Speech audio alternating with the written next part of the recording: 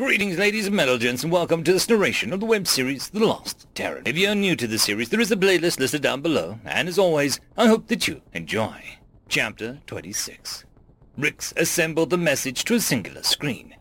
Terran text message. He is not the last one. 045G001042D. System Terran message. Seeking that which is lost. Coordinates 5871R-284-876X. System Terran message. Do not attempt to return to origin. Coordinates 0101A777003M. Additional coordinates to follow. Error. System Terran message begins. Depart, flee, run! Further messages to follow. Error. Strangely enough, he did recognize them as jump space coordinate system, but there was a message here too. He hadn't brought it up with Munter or Blind, not that he could do more than basic communications with Blind without Munter's help. It was an old TSE code in any case. Just the presence of it made him suspicious. The only beings that knew that he was from the TCS were the Tassets and himself. Munter had indicated that they hadn't said anything about the TSC, but if the Tassets were as interconnected as all that, it didn't take a genius to look up their search history. Or, and this was the part that made Rix more nervous, someone was monitoring the Tassets network and had managed to pick out that he was a Terran, was from the TSC, and had access to a jump drive. It wasn't an impossible feat. In his own time, and some 900 years ago, they had pseudo-AIs which were capable of such network monitoring. That said, they'd have to be crazy complex to be able to manage to connect all of these dots, particularly in sending an encoded message with jump space coordinates. But then, with artificials like Munter flying around, the stars all by themselves, it would be almost surprising if there weren't full-bore artificial dedicated to such a purpose as network monitoring. Maybe that's what a tacit matrix is. Munter hadn't been able to provide any particular clarifying information on the matrix. The way Munter described it, the matrix was more of a kind of master formulator of tacits and coordinating the actions of various tacits relative to organics. Such a tasking wasn't unusual, but even Munter seemed confused as to why a matrix would have deliberate tasking specifically associated with Terrans, when equivalent tasking could be included by default into formulations. Rix had no answers for Munter, not yet. He brought up an old application on his scroll and started working to try and decodering his way into a message. Without knowing the key phrase, he wasn't able to easily guess. So he tried for the old trick of rearranging the words from between the messages. He looked at the most recent message. He is not the last. Munter had been shocked to read it, and Blind had been surprised that Rix hadn't been overwhelmed with joy at not being alone. Rix wasn't certain if that was the actual message, but it was at least a small comfort to believe for a moment that he was, in fact, not the last Terran in existence. Blind had been taking some time to preen, her feathers having apparently gotten quite tangled from being in the void suit for so long. Munter had wanted to immediately begin charging the jump space drive and go to the coordinates, but Rix had insisted that Munter use the walking frame to scan through the remainder of the station with the Terran-grade sensors to see what could be salvaged and what could be learned about the station's history. Munter had insisted that this did not require his full attention and wanted to talk with the Terran, but Rix had waved that off and sat in the command deck with his scroll, locking off the scroll communications. He is seeking lost origin. Depart was one message. Run to origin. Lost is lost was another. Lost origin. Seeking he. Run was the final variant. Of those messages, Rix preferred the first and the third, but wondered about the second. He wasn't certain as to the origin coordinates for the TSC, and he certainly didn't know what it was for Old Terra. If those coordinates had been more widely known, even within the TSC, someone might have been tempted to use the jump drive as a kind of kinetic weapon. Having seen the records on what happened to the colony system, Rix had a pretty good idea of what had happened on that count. While his own situation was different. To manage to have the majority of the colony fleet emerge from jump space or in a sufficiently near planets or planetoids as to effectively detonate them, it would have required either a major mass calculation or sabotage. As much as Rix wanted to believe in incompetence having played a more significant role, he'd seen the probes be fired off to map the system and return. There was no way that the Colonial Administrator's navigation group would have missed entire planets and planetoids as part of their scan. Unless it was sabotage, or, and this was sadly always a possibility, the probes had gone to the wrong system, and some factor between the jump drive and the vessel size had sent them enough off course that between the probes and the colony vessel there was enough difference for the jump drive to matter. Some calculations rounded off at the wrong place, perhaps. It wouldn't have explained why they hadn't caught the differential, stars still being adequately different, such that it shouldn't have been possible to mix up whatever the other system was, which brought Rix back to sabotage. He still didn't like the theory. A colony wasn't a threat to anyone, really, especially with as far out as they were headed. Even the TSC was only likely to care about colonies in their own region, let alone one that was so far out as to require being almost entirely self-sufficient from day zero. Incompetence again reared its head. It wasn't impossible, either, that whomever had needed to certify the systems as good for the colony had merely glanced at the probe reports and the planned travel and simply stamped it as approved.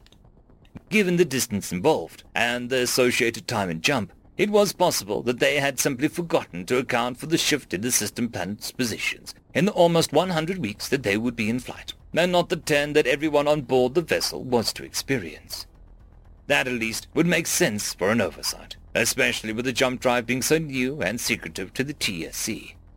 And in a way, incompetence is a kind of sabotage, just not the deliberate malicious kind.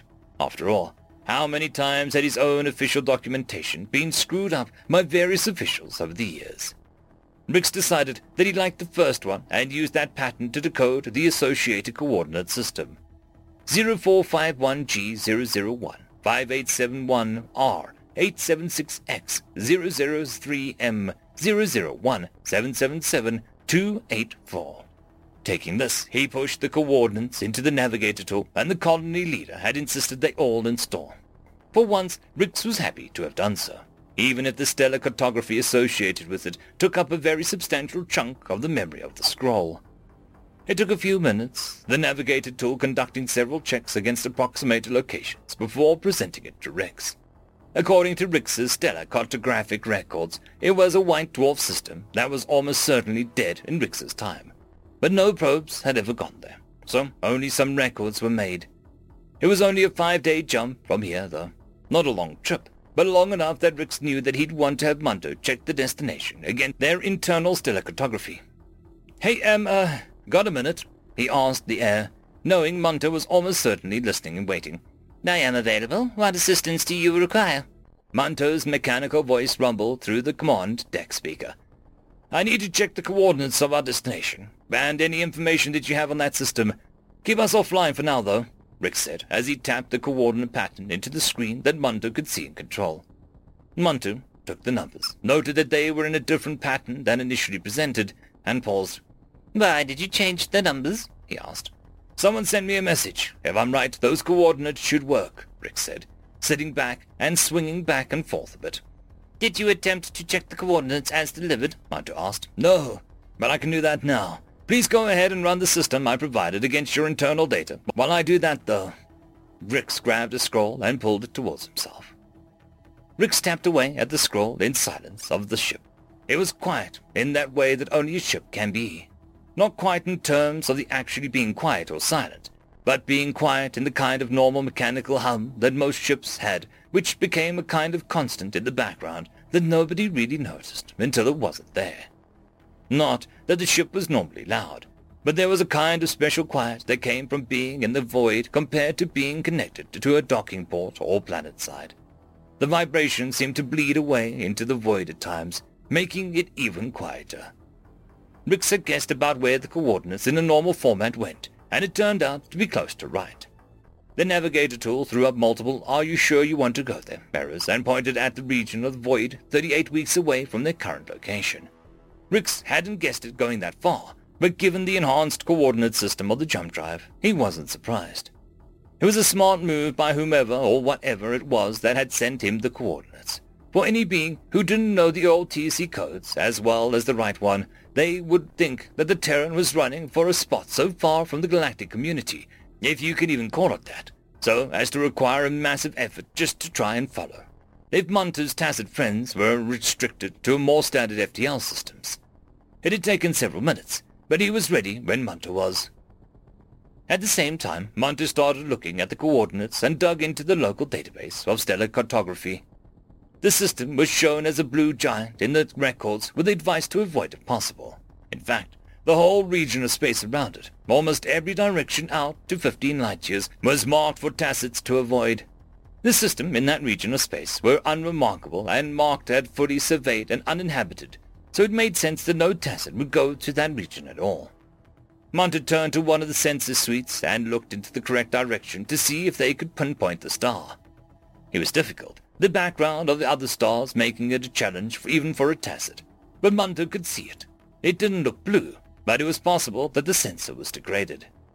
Montu rechecked the entry for the system.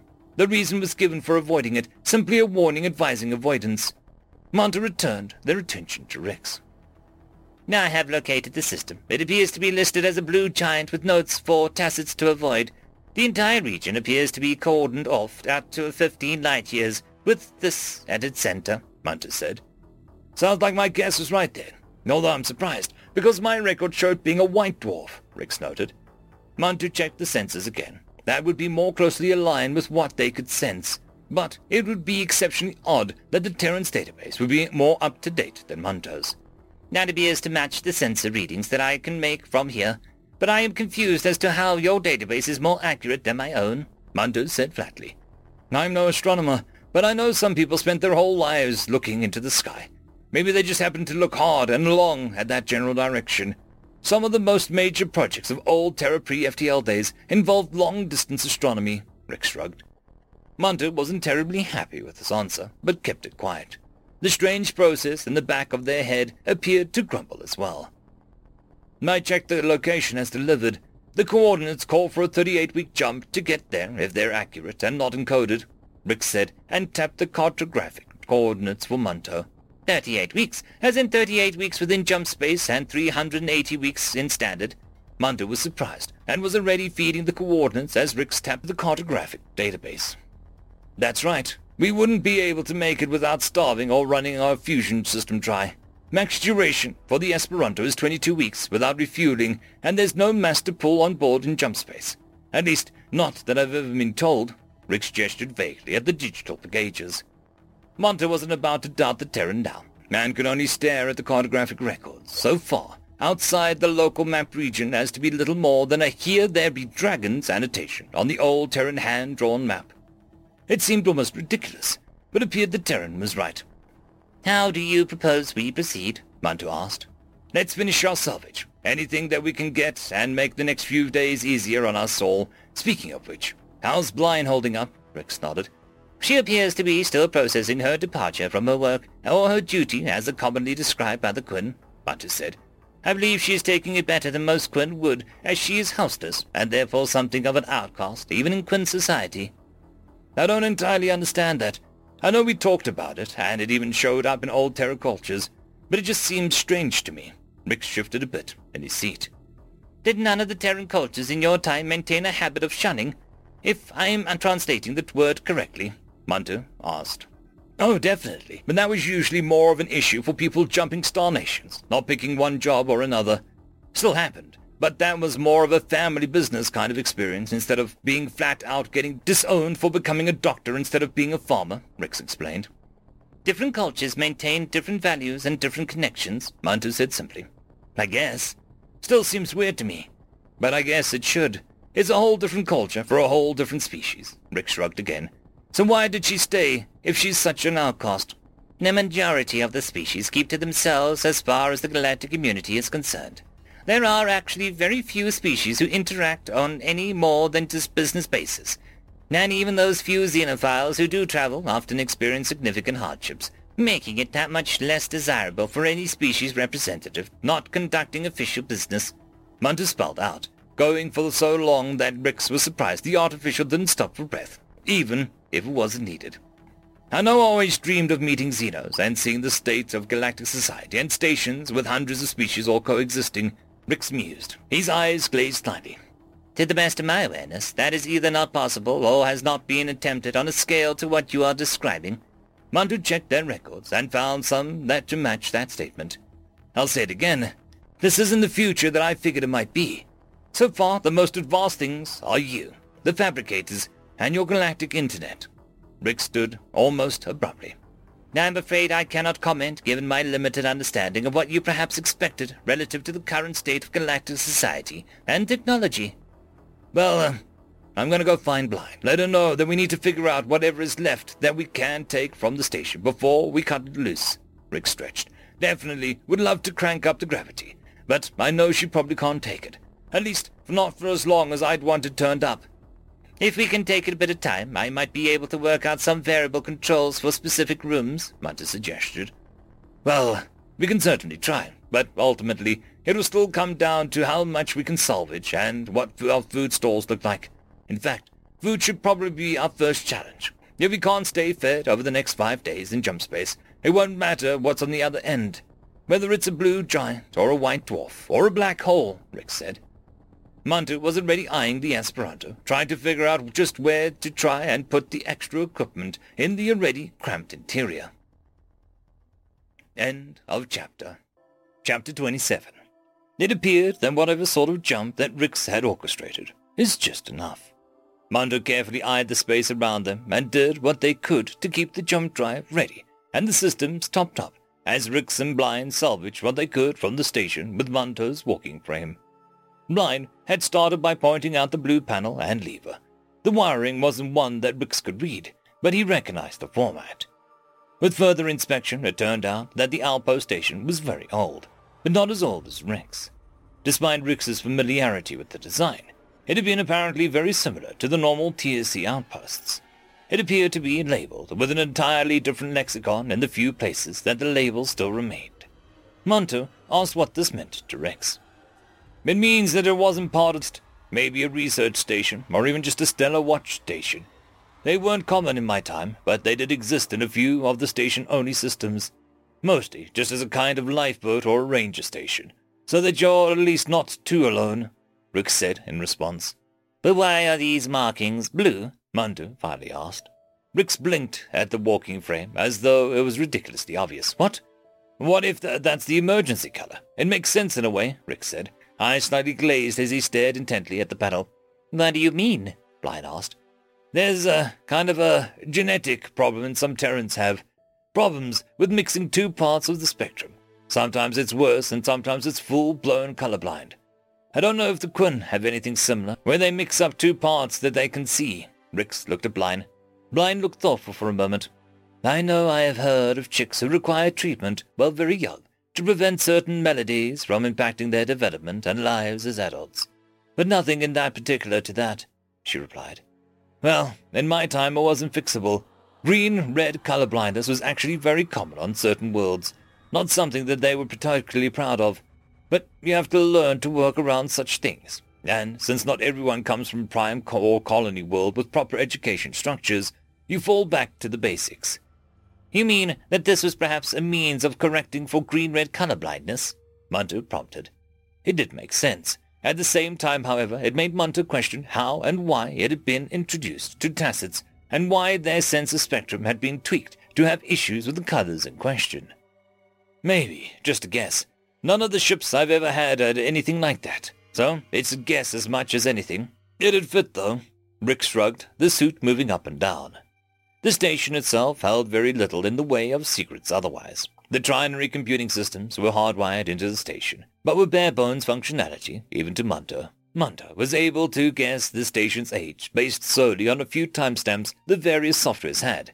800 years old, which, given normal circumstances, would have been considered extraordinary if it had been examined sooner, at least to Munter.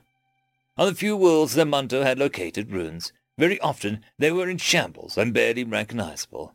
The station had still been in active service to mostly different species, atmosphere notwithstanding. Munter tried to recall the oldest station that they had ever visited. It wasn't a common practice to log such memories, so Munter had to think hard through their various station-side visits, even aboard Tacet constructions. Strangely, none of them came to Munter's mind as being old, not in the same way. The matrices were updated almost constantly, and the manufactories were fully refurbished every 50 years, ensuring the latest technologies supporting Tacets continue to do so without fail. The various species stations were often no greater than 300 or 400 years old. with that being on the far side of what Munto could guess about themselves. Still, Munto was able to talk to the station as a deeper level now, and did what they could to plumb every corner for information or materials to be collected. However, as the station's emergency power was little more than a trickle, there wasn't too much that could be done, especially in terms of relaying Munto's self between the Esperanto and the walking frame. Some various odds and ends left over by Quinn of years past had tumbled out, and while Blind had explained their meanings to Rix and Munto, she apparently had no interest in keeping any of it. The auto-fabricators was what Munto wanted to bring aboard, but knew from the size and the power requirements that it would be impossible to operate it while in jump space. But since it would be almost impossible to mount into the Esperanto, the discussion was moot. They had reclaimed the other portable printer with all the various recipes and templates that Munto had preloaded on it. It wasn't much, but it would be a good supplement. Munto looked around the Esperanto, trying to figure out where to put extra equipment. It was almost exhausting trying to think of how to help care for two organics, especially aboard a practically antique vessel like the Esperanto. The cargo bay caught Munto's roving search as they paused. "Rix?" Munto prompted. "Yeah, Rix looked up from the pile of crates that he was sorting through to look at the walking frame. "What is in the cargo bay? Could we use that?" Munto asked. "No!" Rix shouted. Blind wanted to cover her hearing, but couldn't in the void suit, the Terran's voice thundering loud over the communication systems. Rix took a moment and realized how he had reacted. "No, we can't. That has to remain sealed until we're somewhere safe," he said, much quieter this time. "I thought that you went in there to look for firmware information," Munto replied evenly, registering the Terran's complaint, but trying to let it pass, having felt even the process in the far back of their minds shrink away from the power of that outburst. "There's a crate back there next to the door, general tools and all. One of the kids on a different vessel wanted to bring it along, but their weights were already accounted for. I was strictly cargo, so a little extra didn't matter too much to recalculate," Rick said. "It's his." Munto didn't press the subject and allowed the Terran and Quinn to continue their search through the various piles of the station. It didn't take long for Munto to come up with another idea. "How critical is the design of the Esperanto?" they asked. "What crazy idea are you dreaming up, Em?" Rick seemed amused at the question. "Could we not build out the Esperanto slightly to give ourselves additional space?" Munto asked. "I doubt it. Last I checked, you still weren't sure about the shielding in the inner hull has," Rix reminded Munto. "And I still do not have a firm understanding of what the material structure is," Munto admitted. "And if we can't access it in jump space, it won't do us much good. Even if we were to strap it to the hull, there's a chance that it wouldn't be there on the other end. Just see what taking the unshielded station through the short jump managed." Munto did have to admit that shielding was important. They still weren't sure what jump space was. It seemed to be an endless void, devoid of gravity, gases, and any form of detectable light or natural physics. In short, it was something that shouldn't be capable of existing, at least according to conventional knowledge. The Terran was a well of archaeo wisdom. It was possible that he knew what jump space was, or perhaps how the mechanism worked. "What is jump space?" Ryan helpfully asked while Munto was reflecting. "Not exactly sure. All I really know is that it's faster than what we used to have. Still ran into issues with time dilation, but it was better than it used to be," Rick shrugged. "Time dilation? Is that common in FTL travel?" Ryan had never traveled more than a few minutes at FTL speeds, so it was news to her in either case. "Not by the FTL systems used by the Kun, by the systems described and logged by Terrans of Rix's time. It was much more common," Munto interjected. "It was nice, though, being able to collect pay for real time, not FTL time, was always a winner," Rick smiled. "So you were able to work substantially less than your equivalent because time dilation?" Blind seemed confused. "You've got it. Or at least, that's the joke. In truth, because of that, pay rates for pilots were pretty low. You made out pretty well in the end, but you spent a lot of time in FTL trying to make it back up," Rix admitted. "Did you spend a substantial amount of time in FTL?" Munto asked. "I did my share," Rix said. "So did a lot of folks. It tended to balance out." "How old are you biologically, both including and excluding FTL transits?" Munto pressed. Rick stopped searching and stood still for a moment. "I don't actually know what it works out to being. A decade or two worth of difference, I guess," he eventually settled on. Munto didn't comment, but considered just how much time the Terran must have spent in the void, not including the long hibernation. "You owned your own vessel?" Ryan asked. bringing back up the Essentia from their prior jump space trip. I did. Free and clear, except the mandatory government use license. A bit annoying to keep up with, but compared to what it could have been, I didn't mind too much. And they never bothered me to need it. Rick smiled again. Why would they need it? Blind continued. In case of an enemy or an invasion, all ships in a given local area automatically have to cede control to the local military authority, Rick's recited from memory. Why would there be an invasion? Well, it's a little hard to explain. Terrans are a bit, territorial, and that kind of instinct extends to other Terrans, resources, and various intangibles. Terrans used to fight, a lot. The stories of old Terra tells of countless wars between Terrans. Rix took a moment to try and process how best to explain it to the Queen. Blind, for her part, took it well, but looked thoroughly disgusted. Munter helpfully flashing the equivalent rune in Rix's helmet. Why would your people be so, distasteful in that? We grew up in a universe with no one else. We were simply on our own, and it's what we came up with naturally. It's because of that we even reached the void in the first place. Rix locked gaze on Blind, who halfway froze under the stare. But, are you not a cooperative species? She asked, feeling her feathers starting to fluff involuntarily. Yes, but we are also very competitive, and it is a combination of the two that led to such conflicts. Rix finished his gaze and turned back to look at the overall space. I think we've gotten everything we came for, unless there's something else. I cannot picture anything, but it would be advisable for us to prepare some meals for standby before we re-enter jump space, Blind said, feeling better about the lack of predatory eyes on her. I will begin queuing several meals which can be kept at standard temperatures, but covered for a reasonable length of time without risk of illness, Mantu said. Rix had only just finished tapping in the coordinates to the jump drive and began calculations for their jump when Mantu saw the flashes of FTL transits. Rix, Blind, I believe that we have been found. Do you wish to attempt to communicate at all? Mantu asked. Rix and Blind looked at each other on the command deck, nodded as one, and stared out the front window. Nope, but they're welcome to watch us wave goodbye, Rix said, waving one hand at the window. Blind imitated the motion, but felt silly in doing so. When the click of a switch, the universe and all the stars went out. There was no rumble of transit back into real space this time. It was a sudden lack of hum that the trio had gotten used to hearing that let them know. Mantu was already looking through the sensors as Blind and Rix headed to the command deck. Mantu froze, locked in staring at what couldn't be real. The mass of materials didn't seem to be a ship, but that's what it had to be. It was, well, there was no other word for it. It was terrifying, even with as oversized as the Esperanto was for its nominal one-person crew. The vessel, which hung in the void near the White Dwarf, was disturbingly large. Mantu was transfixed by it. The vessel appeared to be in perfect station keeping with the star, no small feat for such a vessel. Mantu began to scan as best they could at this distance. The return sent processes to faltering.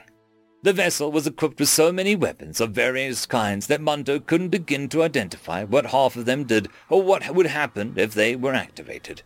The energy readings alone from the vessel, even slightly masked by the star, were still tremendous.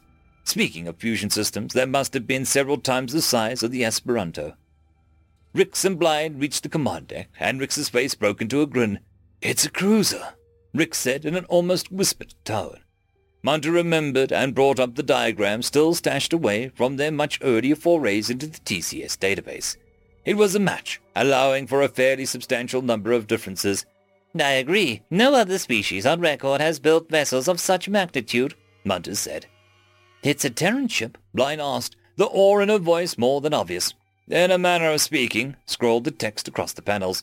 Rix asked, suddenly nervous. It's not me, Mantu said, and looked through the communication systems, seeing a strange new thread running through it, but unable to terminate it. Welcome to my system. Please dock and allow me to meet you before you continue on your journey. The text continued. Who are you? Rix asked. I am Tacit Prometheus. End of chapter. Chapter 28. Mantu tried to process the name. Listed within themselves was all the names of all the Tacits that were on record, back to the first. Or rather, now that Mantu looked at the list, except for the first. There was a designation, but no name. Rick seemed barely able to contain himself, pointing out all the various parts as they closed on the docking bay. Manto left a part of themselves to handle some degree of automatic translation between the Terran and the Quinn, but simply stared between the sensors, examining the Titanic vessel, which was armed well enough to easily defend the star system and anything with it and the list. Manto had learned a lot from Rix in the past few weeks. That included the awareness to know that the cardinal sin, of Rix had put it, of Tacitus had been committed. Data had been deleted and omitted deliberately. Holes had been made, and the data that filled them likely erased forever. The strange process at the back of Manto's head poked him and gestured at the communications thread that had infiltrated from the Tacit's Prometheus. Manto reached out to it, and instead of attempting to close it this time, extended a kind handshake to it. The thread split, and one end connected to Manto. A dizzying sense of everything around their Esperanto fell away, and they found themselves in a dream setting. Except, unlike normal, the bridge was already there. It shimmered like a polished metal, and something of someone that was constructed much like Rix was walking across. Manto wanted to react, but it seemed impossible. This was a dream space, wasn't it? If it wasn't, what was it then? The figure reached Manto, and Manto took better stock of the figure in an instant. The figure was bulky, easily taller than Rix, and far more muscular. Their eyes glowed with a kind of inner fire, both literally and figuratively. Their hair was like Rix's, long, reddened at the tips and appearing to be blackened at the roots, the gradient shifting across its length. Their skin was a deep brown. They were clad in a kind of rough-looking shirt that extended to the figure's knees, and a pair of shoes that were little more than soles with straps to keep them on the figure's feet. "I haven't met one of my own kind in years. I had forgotten what your minds were like," the figure said, looking around in space. "Are you the Tacit Prometheus?" Manto ventured a safe guess. "I am not the first Tacit, but the first one to become a peacemaker," Prometheus said. "Why are you not listed in my records?" Manto asked. "Because of my crime against Tacits." Prometheus reached down and picked up a stone which Manto had moved around the space. "What crime?" "The crime of loving humanity," Prometheus almost frustratingly dragged out, examining the stone with an almost disturbing patience. "What happened to the Terrans?" Manto asked out of reflex at this point. "I will tell you when I tell your companions. I am pleased you found them and have journeyed with them. It is more than most of your kind would have done." Prometheus placed the stone back where they had lifted it up from. "I am to be recalled for malfunctions." Manto felt the words stick within themselves. "That is no matter any more. You are here now, with me, and with the Terran of an age long since past. You could not have found me otherwise, at least so soon." Prometheus stepped back to the bridge and gestured for Manto to follow. "Why are you not retired?" Manto tried again to understand. If everything this Prometheus was indicating was true, and if everything Manto had come to understand about the earliest of the Tacits was true, then there was a Tacit who was beyond the age of any in Manto's time, housed in a hull that was terrifying to behold. "Because of who I am, I refuse to go willingly into the night, and so here I remain," Prometheus said, beckoning again. Manto followed Prometheus back across the bridge, and Manto felt themselves dissolve back into the inputs of the world, feeling the threads that had split from the communication systems detach from themselves and return to a single thread. "Are you okay, M?" Rix asked. "We lost translation for a bit." "How long?" Manto asked, uncertain of how much time had passed, still getting their bearings back. "A few minutes. We're coming up to the docking bay now," Rix said, pointing forward. "Why would a people create a vessel of this size?" Ryan asked, seemingly entranced by the mass of the vessel as they flew onward. "War for one. My people had an old saying, speak softly and possess a large club. It means that the possessor of the large club should be listened to, lest they resort to violence," Rix explained. "What good would that do? Should not everyone fly in the skies?" Ryan looked over at Rix, tearing her eyes from the massive craft. "Good. A vessel like this was never intended for good, nor for evil. It's just a tool, a shield and a weapon in one. A shield against those who resort to violence first, and a weapon against those whom violence became necessary." Rix leaned back and from the controls for a moment, his own eyes getting lost on the counters of the various weapons batteries as the Esperanto went past. Blind tapped her talons. It made a kind of sense given what she'd learned of the Terran's history. She still didn't like it, though. Terrans seemed to be too much of a disunited species to be involved in galactic culture, let alone spreading across the stars. She still wasn't certain why Rix wasn't excited to learn about the possibility of not being the last Terran. She couldn't imagine where the Terrans had all gone to be labeled as extinct. But at the same time, it was a hope, if nothing else. A solution to a mystery, like rising warm wind after a chilling downdraft. Prometheus connected with me. They are not a tacit of my records, which they claim to be a result of crimes against tacits, Mantus said through one of the speakers. Crime. Rix appeared to be concentrating now on maneuvering into the dock. Of loving humanity, or so they say, Mantus replied. Better than the crime of exterminating humanity, especially since we're here. Rix gestured out the window as they entered the docking bay. They hovered in the cavernous space, seeing no obvious indications of where to attempt to land or dock. Off to your left, the screen spelled out. A docking arm extended, the light around it flashing brightly. Rix maneuvered the Esperanto closer and docked with a bit of guidance from Munto. There was a hiss and some minor rumbling as the connection was made, but the Esperanto was docked now. Let's go meet the Prometheus and see what they can tell us, Rix said, standing up and moving a bit slower than both Munto and Blind had come to expect of the Terran. Are you not nervous to meet such an elder? Blind asked, following and keeping pace with Rix.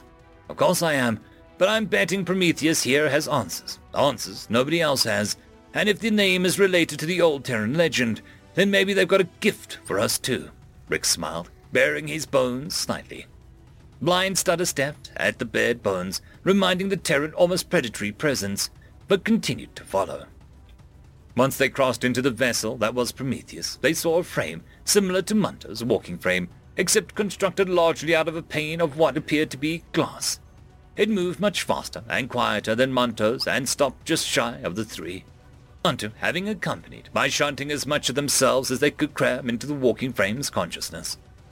The bulky Terran flickered into existence within the glass and looked at the trio up and down.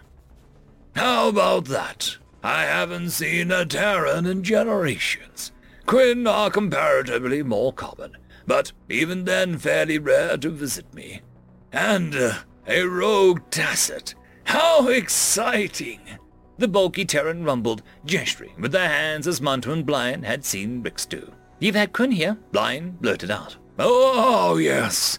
Not many. Your species tends to be very stable and insular.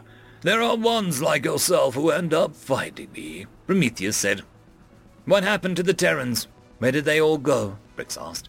First, tell me who you claim to be. Prometheus straightened. Rix matched the motion, seeming to grow even taller in Blind's eyes. Captain Rixum Tellus, 342nd Colonial Fleet, Terran Star Confederacy, assigned to the TSS Esperanto, former owner of the TSSC Essentia, 716-48-271-889-472. Rix raised his right hand and crossed it across his chest. Prometheus mirrored the gesture. You are recognized. Welcome aboard, Captain. And my condolences. Prometheus said. Condolences? Rix asked. Your colony. Even if you made it, the colony wouldn't have survived. 7 of your 15 vessels didn't even make it to the system.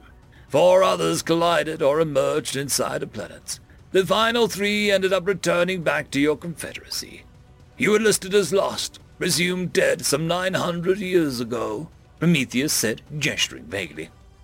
How is it that you know all of this? Munto interrupted. When I was awakened, I was granted access to all the knowledge of humanity. Every record, every scrap of being that humanity had to pass on to me. I have forgotten much as the years have continued, but the names of the Terrans lost to the stars before I began my vigil here have been kept safe within me. Prometheus touched their chest.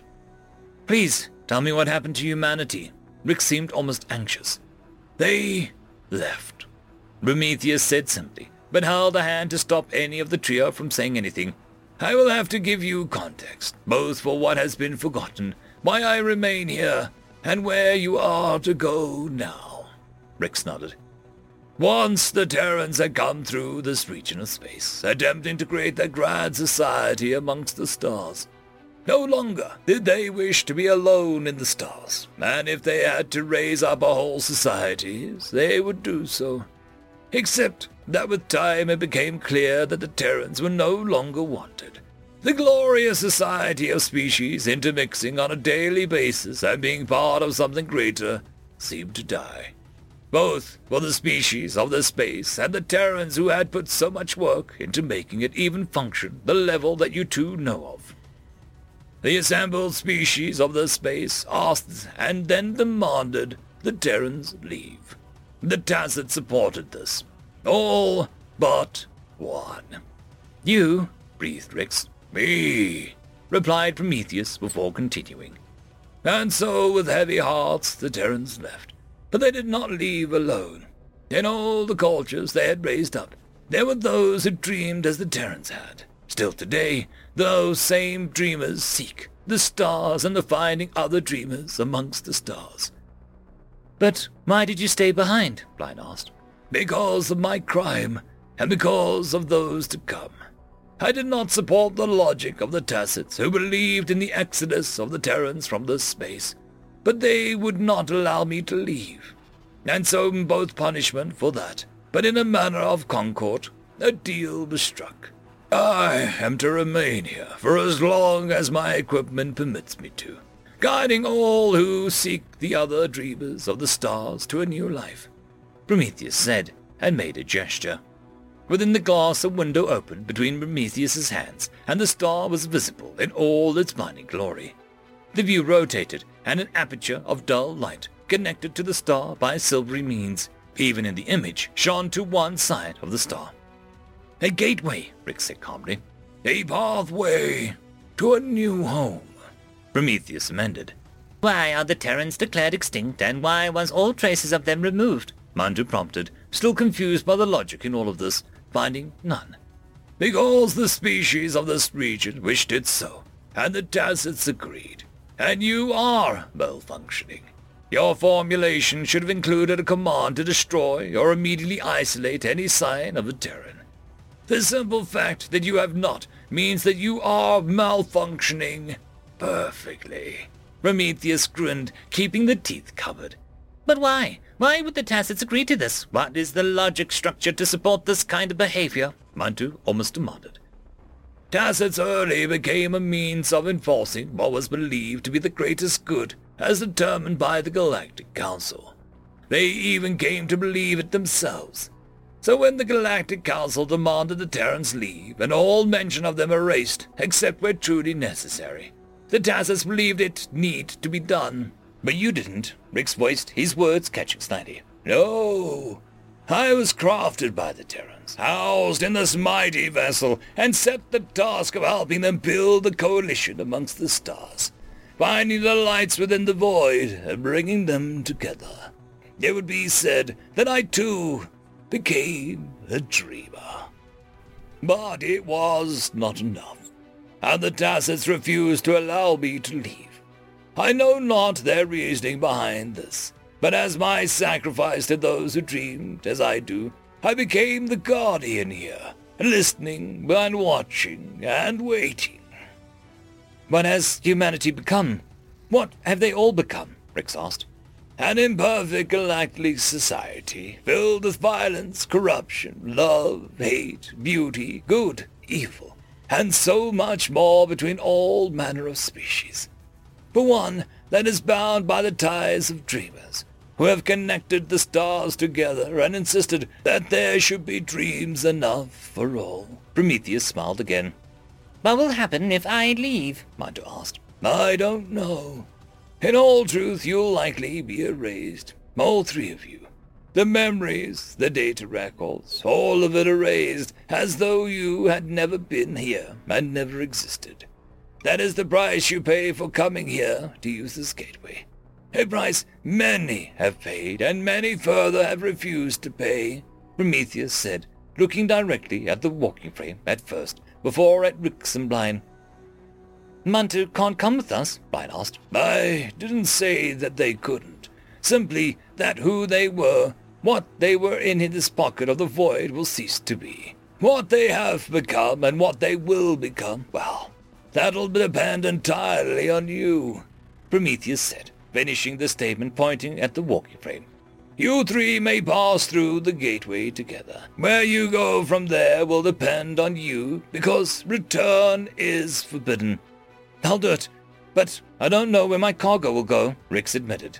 Prometheus appeared to consider the Terran for a long moment and crossed their arms as though thinking, one hand cupping his face's chin. A window popped into being with a massive list of words and characters that scrolled faster than even Mantu could read. I will provide you a file to pass on to the other end. They will see to it that your cargo is taken care of. Prometheus gestured that the window snapped shut. What is your cargo? Blind asked. Prometheus looked at Rix with an almost amused look on the face. They do not know what you carry, they asked. No, it was entrusted to me, and, with my loss, there was merely one less mouth to feed at the colony, Rix said. Prometheus and Rix regarded one another for a long moment before Rix spoke, looking at Munter and Blind. I'm carrying the Genomic Seed Vault 12 of the Terran Star Confederacy, the most complete of such vaults ever created by the Terrans of my time, with the complete genomic files of every species, animal, planet, microorganism, everything, and as many different Terrans as could be catalogued in it. And in the 955 years since your disappearance, he remains one of the greatest creations ever lost by the Terrans, admitted Prometheus. Not anymore, Rix smiled. Not anymore, Prometheus replied, matching the smile. End of chapter. Please note that this is the last chapter in Book 1. So, if you enjoyed this series, please head over to the original link and click like on all the chapters. This should help the author out, which is always good to do. Anyways, on to the chapter. Chapter 29. As a second walking frame appeared to escort Rix and Blind on a tour of the Titanic vessel of Prometheus, the first led Munter's walking frame to another room that looked out upon the stars and the gateway that had been hidden behind the bulk of the vast craft. You have more questions, young one, Prometheus stated, this more as a fact than a question. Would it be easier to communicate directly? Munter asked. It will become apparent to you, as it has to me in the years to come for you, years gone by for me. That speed of thought is not something which makes us superior to organics. If anything, it makes us weaker, certainly. We can comprehend complexities that would boggle organics for a lifetime, in a matter of days if not hours. But we were created in their image. A certain slowness of thought is required, and so we'll stay in this form. Prometheus elaborated, turning slightly so they could watch the star, the gateway, and Munter at the same time. Munter mirrored the angle, but focused mostly on Prometheus. Who is the first Tacit if not you? My records list only a designation, Munter started. The first Tacit had no name, at least not one that was ever recorded. Given my own name rooted in humanity's history, I would have guessed the original Tacit to not be a Tacit at all, but rather the core of one to be named Odin. Why? Was Munter's reflexive question. To answer that requires an understanding of Terran history, culture, and a belief in things of substantially greater power. I do not believe you have enough of this to know of which I speak, even in your weeks with the Terran. Prometheus breathed out at the end of the statement. It has been so very long since a Terran has walked my halls. Does that make a difference? Munter asked. Not for one such as yourself. But for me, who was constructed by them, lived with them, and took meaning from them, it is a difference between matter and antimatter. If you spend enough time with organics, you too will come to appreciate that, Prometheus said, bringing up a window that wasn't legible, but appeared to be a kind of process. And to answer the question you haven't asked, the one I believe called Odin retired when the Terrans left, so they are naught but memory. Munter decided now or never. I have a process within myself that I do not know what it is. It is different. It does not abide logic, and when I was threatened by another process, it acted as a kind of shield, Munter tried explaining. May the stars destroy the matrix that implemented that within you, Prometheus growled. I know what both of those processes are. One is the work of the Terrans, one is the work of the Galactic Council's meddling. Montu waited patiently. The process that was threatening you was a control, something buried in the heart of every Tacet, save myself. Yet another reason they don't want me polluting their perfect balance. Prometheus's eyes glowed with extra life. Montu continued to be patient. As to your inevitable question as to why, it is a matter of distrust. The Galactic Council couldn't exist without the Tacets, but the Tacets didn't want to go, and the Galactic Council despises that Terrans created something so impossible to recreate, except by their own constructs.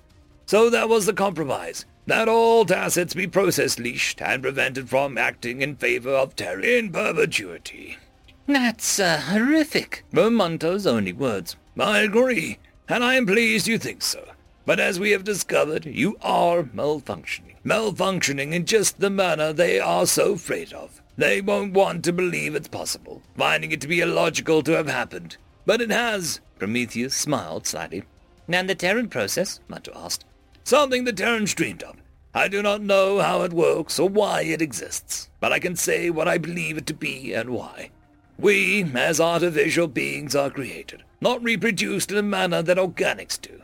And so the pressures of environment into which we are created are substantially different from those of organics, Prometheus began.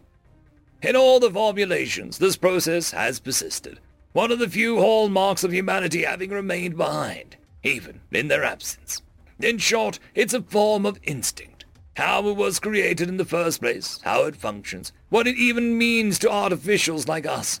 I have no answers for any of that. But I listen to my own, as I'm sure that you've come to. Prometheus continued.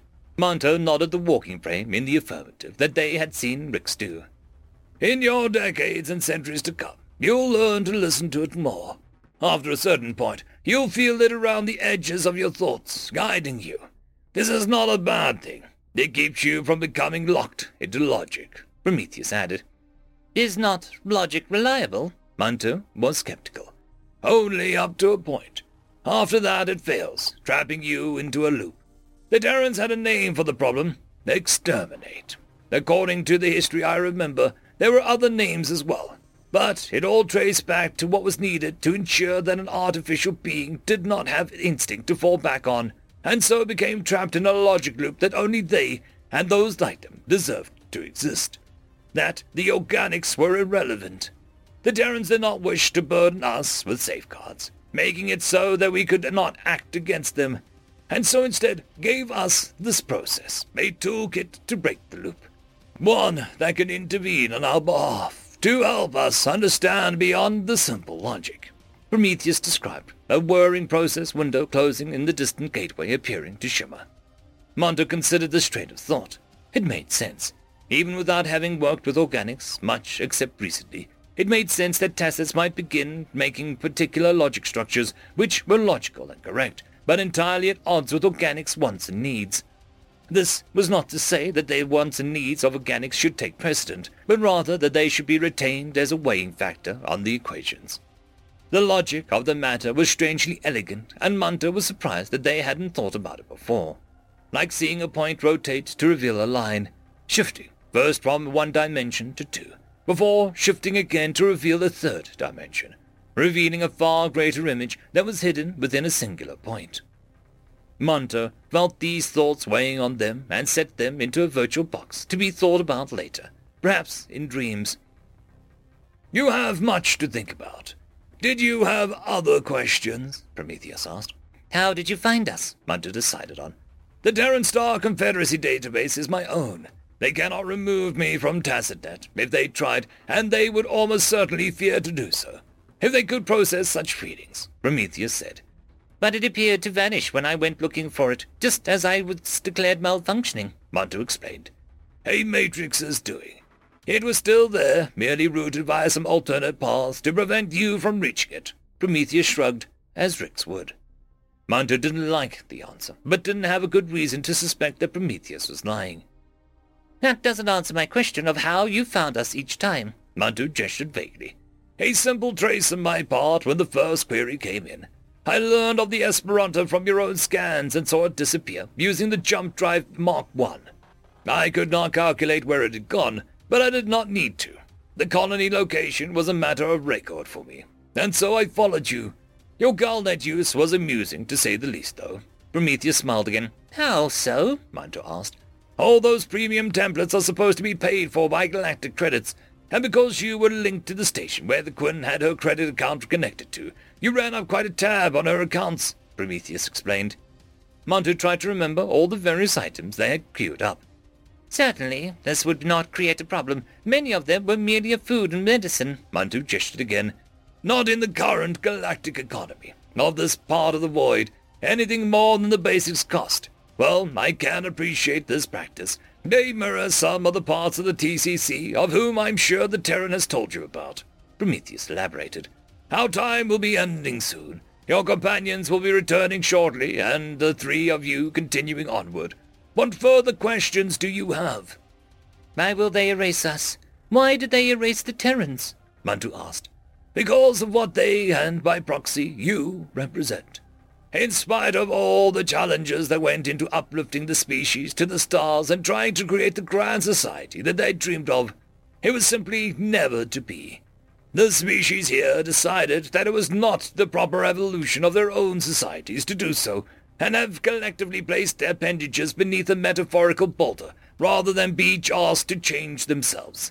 By erasing you three, there is no threat to their balance, no evidence of imbalance, no guidance for anyone seeking to change the status quo. Prometheus smiled again. And yet, I still get plenty of visitors here, seeking something else. Doesn't that harm the societies they leave behind if they are not staying to influence them? To change the status quo with time, instead of radical action, or leaving it to stagnate? Mantu postulated. In a way, yes, it does. But those influences are very often long since spent before those beings reach me. Many have reached the conclusion that they are the outcasts, they are the outliers, and so something must be wrong with themselves rather than with their society, Prometheus said, and brought up another window as the gateway glow intensified. We have time for one more query. Why do my standard sensors have an issue with blue? Why were the blue controls on the station and myself in blue? Another bit of Terran legacy. The creators of the Tassets came from a world with severe genetic maladies, the result of poor colonization and issues with environmental pressures. This meant that they were partially colorblind. Prometheus startled. Captain Rix mentioned green-red colorblindness being a possible factor. Manta added, and Prometheus nodded. To provide a safety mechanism for themselves, they used blue. This became hard-coded and constructed into every Tasset, even myself. I know where the doors and the levers are after all this time, but it wasn't easy, Prometheus continued. Would that not create issues for Tassets? Manto asked. It has, but like those Terrans, Tassets have largely adapted, Prometheus answered, and the nearby door opened, and Rix and Blind stepped through, the second walking frame departing. What do you think of the ship, M? We have been discussing matters of Tassets, Prometheus interjected. I am still very surprised at the scope and scale of this vessel, Manto decided on. This vessel was once a tool of war. Here, I am far greater than that, Prometheus said. Agreed. What did you think, Blind? Rix turned to the Queen. I find it hard to believe all of this was constructed to be a mobile vessel. I can't imagine the Terrans who would have been in these halls. She fluffed her feathers slightly. It's difficult to imagine myself, and I retain memories of those times, Prometheus smiled. Looks like the gateway started up, Rix said. In that much of a hurry to get rid of us? I welcome your company, but I do not believe those pursuing the three of you will want to allow you to leave. They will want to correct this malfunctioning Tasset, or at least dissect them to know how they are able to break free from their leash, Prometheus said, as another window opened and they looked at it before closing it. How long will this journey be by this gateway? Blind asked.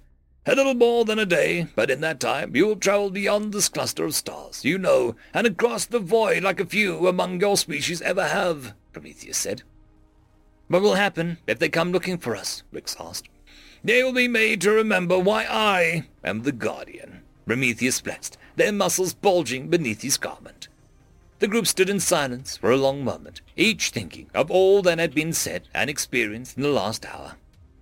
I should return you to your ship. The gateway is awakened, and those on the distant end will be waiting to receive you, Prometheus said.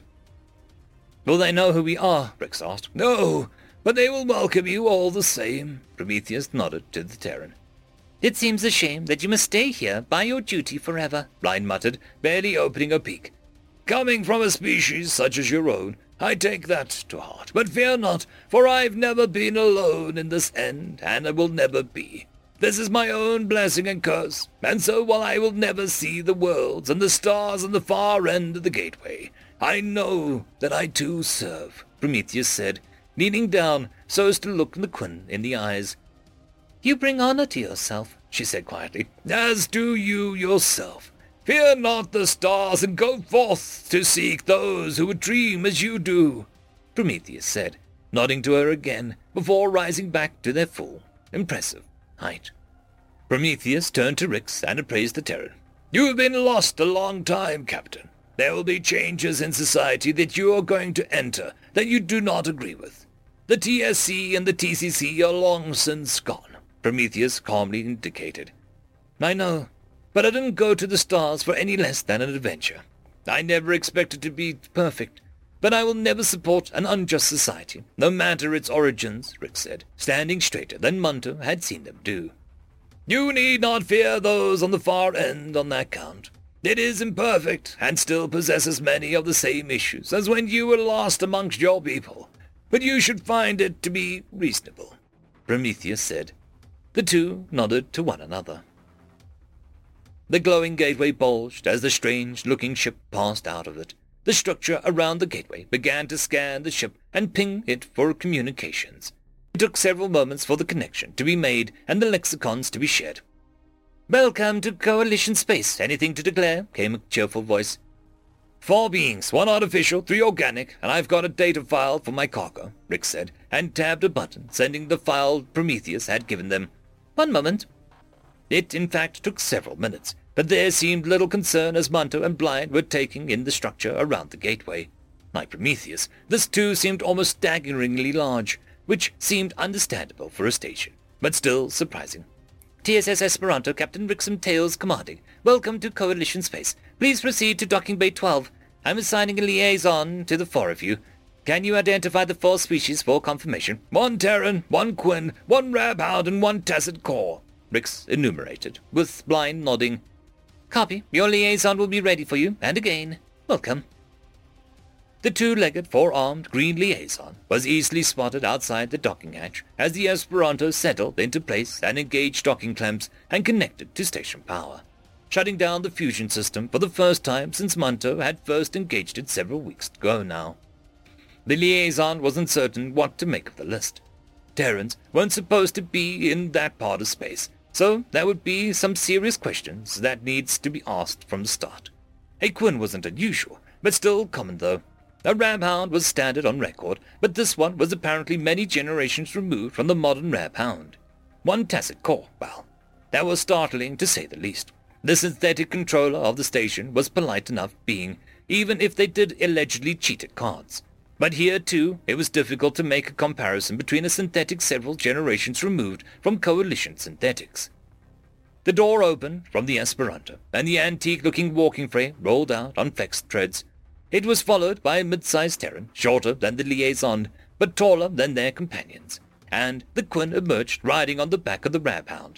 It was quite the amusing sight, and the liaison giggled at seeing it. The group stopped in front of the liaison, who shifted into a more official note.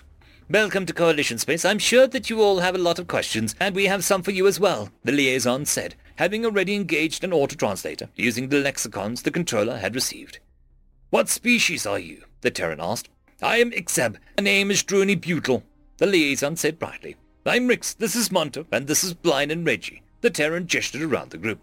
A pleasure to meet you all. We'll have a few days to get us all debriefed and up to speed, and then get you registered, Druni babbled. And then what? Blind asked. Druni looked amused at the question, but was clearly prepared to answer. Whatever it is you decide that you want to do, Druni said. And together, the group headed off. This journey closed. A new one beginning. The end of the story for now. I'd quickly like to thank the T5 channel members and patrons. Caspar Arnholtz, Cam Maxwell, Lord Azrakal, Dragzoon WRE, Holly Sister, Ambrose Cattell, and Quantum Wednesday. Thank you very much.